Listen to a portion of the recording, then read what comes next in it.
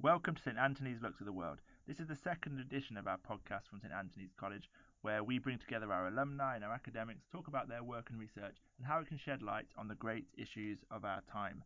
My name is Martin Rush. I am an MPhil Modern Middle Eastern Studies from the 2015 class at St Anthony's, and today I'm joined by Professor Thomas Hale, who is Associate Professor in Public Policy at the Blavatnik School and also a governing body fellow at St Anthony's. And he's going to take us through his amazing project that he's working on, which is going to globally map responses to the coronavirus. It could not be more timely. It's a very interesting conversation. Please watch our social media, our website, and also check your email for future editions of the podcast. And also make sure to check out last edition, the first edition, which was with Professor Simukai Chigudu, who talked about a brand new book on how an outbreak of cholera in Zimbabwe in 2008-9 can help us shed light and move forward today. So enjoy the conversation. Without further ado, let's bring in Professor Thomas Hale.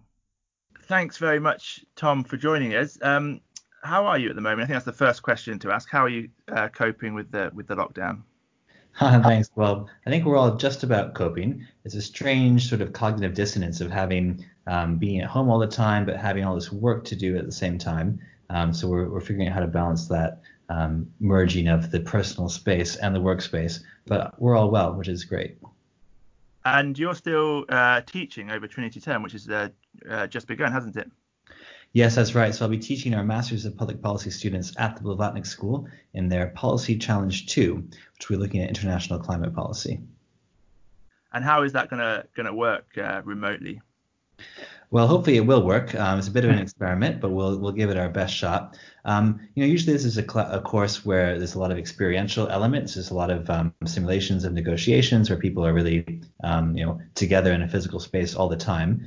So we're trying to reshuffle it a bit. It's more about developing small groups. They'll be working on preparation for the negotiations instead of the actual negotiations themselves. Looking at how countries will be developing their new pledges under the 2015 Paris Agreement. So that'll be mostly a kind of remote small group work kind of setting, a little bit different than normal, but hopefully just as interesting and just as useful for the students. Oh, I'm sure it will be, and I'm sure they're very grateful at what you're sort of doing to continue their education. And it's a very unique chapter, isn't it, in Oxford's story. One of the things we wanted to really talk to you about is something that's really timely and really useful at the moment is your work on the Oxford COVID-19 Government Response Tracker. So can you tell us a little bit more about that and how it came about? Yeah, so the advent of the COVID outbreak has really changed, of course, many policy processes that were in place beforehand. My work looks at big global problems, how we manage transnational challenge. I focus a lot on climate change, but when a big transnational challenge like this comes along, you have to address it. There's just no way we can think about all the usual stuff without having a better understanding of what the implications of this huge global pandemic will be. We have in the School of Government a really unique set of resources, which are our students who are able to pull together information from all over the world. Our 120 MPP students come from this year, I think, 56 different countries or so. So there's a lot of global reach. So that means that we in the School of Government and really in Oxford more generally are in a pretty unique position to be able to see what different governments are doing all around the world and to be able to pull that information together in real time. So that's sort of how the tracker was born at the end of Hillary term, thinking about how we could make a contribution to this very rapidly evolving context. So let me just say a quick word about what it does. The tracker sees what governments are doing and not doing on, at the moment, 18 different indicators. Those are things like are schools closed or open, workplaces closed or open, stay-at-home orders in place, what kinds of economic measures have been put in place, what kinds of health measures, etc. And we try to be three things. We try to be accurate, we try to be global, and we try to be up to date. So currently there's a team of about 100 plus Oxford students, staff, and alumni all over the world who are feeding into this tracker and providing a real-time snapshot of what governments are up to. And we're going to continue doing that over the course of this pandemic. It's already been a hugely important resource, we think, for a number of governments in trying to calibrate their responses and think about how their response fits into the larger global context. And we think there's a huge amount of need for that kind of information. So we're delighted to be able to do it. Yeah, it sounds absolutely it's brilliant. I've had a go at it myself. I mean, how do you envision this tool being used by policymakers? So what the tracker does is kind of just sees what policies are in place and how restrictive or intense they are on a simple ordinal scale. So it's not going into great depth and looking at case studies. It's not trying to see how well policies are implemented. Those are all really important questions. What we're trying to contribute is a sort of overview at a relatively general level of what policies are being put in place, when and how that compares across countries. Because that kind of cross-national comparative experience is really important. We don't really know a lot about this outbreak. We don't know that much about the virology of it, about the epidemiology of it, and we don't know much at all about the, if you will, social science of it, how governments will respond, how populations will respond. So we need to begin figuring all that out really quickly and rapidly evolving and adapting policies to see what works and what doesn't work. And that requires comparative information. That requires comparative social science. And so we see the output of the tracker as a tool that's going to enable that kind of analysis, and already is enabling that kind of analysis. And it seems from looking at the tracker that you're quite keen to point out that stringency does not necessarily mean effectiveness. So could you talk about maybe the difference between those two things? That's right. So as I said, we measure the number and intensity of policies. We don't measure how appropriate they are. We don't measure how well they're being implemented. We are creating something that's a fundamental input for analyses that will be able to reveal that sort of information about how well they're working, how appropriate they are, etc. But that doesn't emerge automatically from the data collection, of course.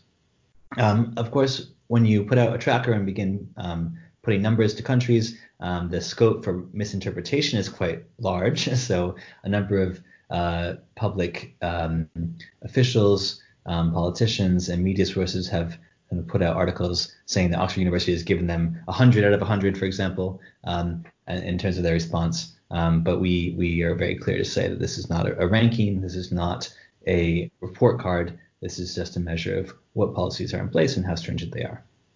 And one of the other kind of key measurements that really jumps out at you is this thing called lag. And it seemed to me, I couldn't help but notice that the UK and the US seem to have the longest lag times. Could you explain a little bit about what lag is and which countries have maybe been outliers? Yeah, so we've seen a huge amount of variation across governments and what they've responded, how they responded to the crisis, both in the intensity of their response and also the speed at which they respond. And some were very proactive. They were quite had many policies in place before cases began spreading locally. Others waited until the number of deaths began to increase before government action really changed. And there's a lot of interesting variation to unpack there, but certainly one key pattern is that for a number of governments, you mentioned the UK and the US, these are two of them, didn't go to a high level of stringency until the number of deaths started to increase quite quickly. And that's probably quite significant for the long-term trajectory of the outbreak in those countries. So just on that, I mean, there is a lot of politics, a lot of political debate going on in both the US and the UK about what happened when, who knew what, maybe some alternative outcomes, alternative pathways not followed. I mean, does this tracker help us with those debates? I think it does. It allows us to see how quickly countries acted compared to other countries, and what policies they put in place, what they didn't put into place. It doesn't help us evaluate exactly what the government knew and when it knew it, and what advice might have been followed or not followed. But it does kind of give a pretty clear indication of what the actions of the government have been. And I think this is going to be very interesting to look at going forward. In the short term, everyone's been very focused, very understandably, on how we get the virus under control as quickly as possible. But going forward, we know we're going to need to have probably phases of ramping up and ramping down of these kinds of measures. We might see future outbreaks of variations of this virus or others. And so calibrating and perfecting and improving government decision-making processes, coordinating those globally is going to be really, really important. And so we'll need to learn why governments, some of them at least, didn't respond particularly effectively in this round. And that's really interesting, because have you noticed any patterns based on either geography, where countries are based, or based on political system or government type, maybe authoritarian versus democratic? Or have you seen any sort of patterns as to why governments might have acted why they did? Yeah, so it's a question we're looking at very closely at the minute. And there's a few, public debates around, for example, whether political institutions matter in different ways. And I think the results are pretty inconclusive. So let me give you a list of some things that don't matter and some things that seem to matter. So we do see on average that poorer countries had higher levels of stringency when they were earlier in the outbreak than richer countries, which is kind of interesting. So you see more developing countries acting more in advance. That might reflect a higher risk profile. They know that they don't have the health system capacity to address the outbreak once it gets pretty bad. So maybe more prevention is more in their interest. One interesting finding there. Another one we find, which is quite interesting, what doesn't matter, is the democracy autocracy spectrum. Plenty of democracies acting very proactively, plenty of autocracies acting very proactively, and plenty of both kinds acting quite unproactively as well. So there's not a clear pattern there, which goes against some of the public debates. Finally, one thing that I think is really interesting, which needs more looking at, but seems to matter quite a lot, is the amount of public trust in government institutions. And actually, we see less stringency in places where people trust governments more. And that's an interesting finding because it might imply that ultimately behavioral change can be created without sharp restrictive government measures if people are happy to follow government advice. So if people are going to do social distancing without being forced to, that might allow governments to get away without some of the harsh measures that we've seen spread around the world. So perhaps Sweden might be an example of that. Possibly, yeah. Possibly. I mean, that's the thing. It's very sort of interim at the moment, isn't it? Because we're still right in the middle of it. So all conclusions need to be quite tentative. So you mentioned that there is a pattern between maybe poorer countries versus rich countries rather than autocracy versus democracy.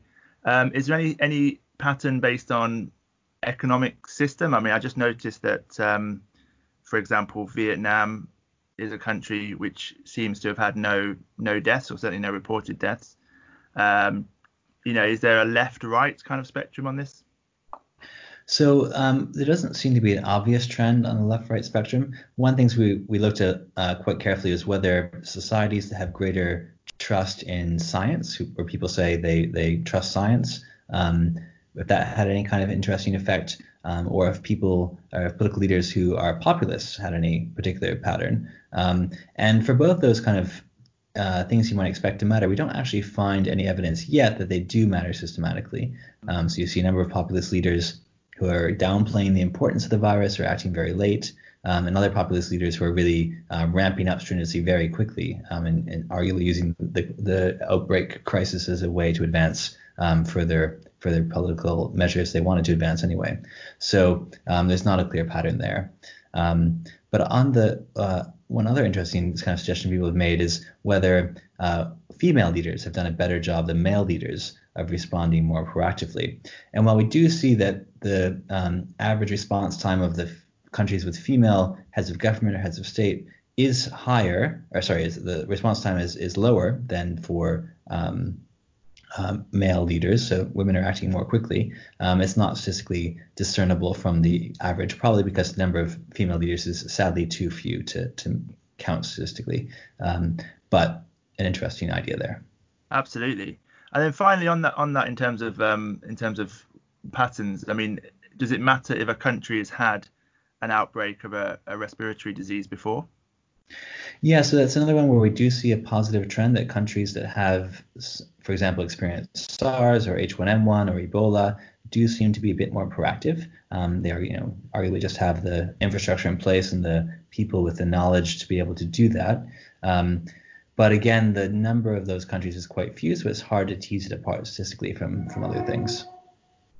So should this perhaps give us hope that seeing as we all seem to be going through it at the moment, we could be better prepared for next time?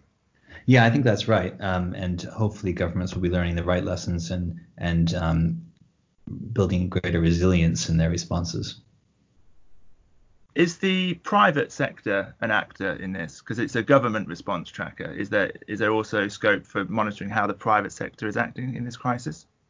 I think that'd be fascinating to do. I haven't seen any systematic measures of companies' responses. I know the International Chamber of Commerce was doing some work on that, though, so that might be a forthcoming.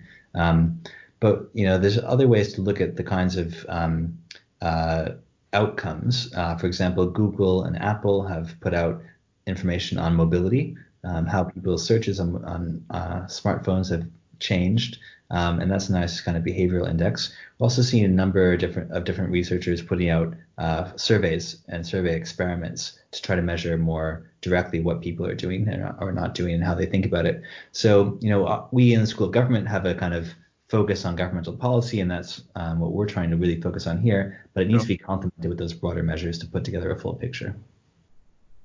And you wrote in a great article for The Independent, and it was actually over a month ago, believe it or not, saying that cooperation was key in this crisis. Seeing as it has been over a month ago, have you seen evidence of that cooperation happening? Not much, I must say, and it's really quite worrisome in my view. So, this is a transnational threat, and no country is going to be able to solve it and fully solve it if there's still outbreaks happening elsewhere in the world, because the risk of reinfection will be high. So until we can build a system that's going to be well calibrated, we're only as strong as the weakest link. So overcoming that kind of problem requires different kinds of coordination and cooperation amongst countries. I think the World Health Organization has done a decent job of doing what governments allowed it to do. It's kind of providing information and providing advice, but it can only go so far because governments haven't empowered it to go beyond those functions. So I think that we now need to really think seriously about what a robust governance system nationally and globally would look like to manage this kind of risk of transnational disease. And I hope we'll begin to make more progress on that going forward. And one step in the right direction would be, for example, coordinating government responses on international travel controls. So at the moment, if you want to go from point A to point B, there's a whole kind of ad hoc set of different measures governments have put on with little kind of concern for how that all fits together. The next step would be for governments to begin to coordinate that with each other, saying, if we have certain standards in place, we'll have a protocol. So if we know the outbreak has reached a certain level of severity in one country, that necessitates some border closures, but that kind of expectation is standardized, it's shared, and it's predictable, so that governments, but also people, businesses, etc., can understand how this will be ramping up and ramping down, not just kind of trapped in a miasma of uncertainty, which is, I think, where we are now. And how optimistic are you that will be the outcome of this, do you think?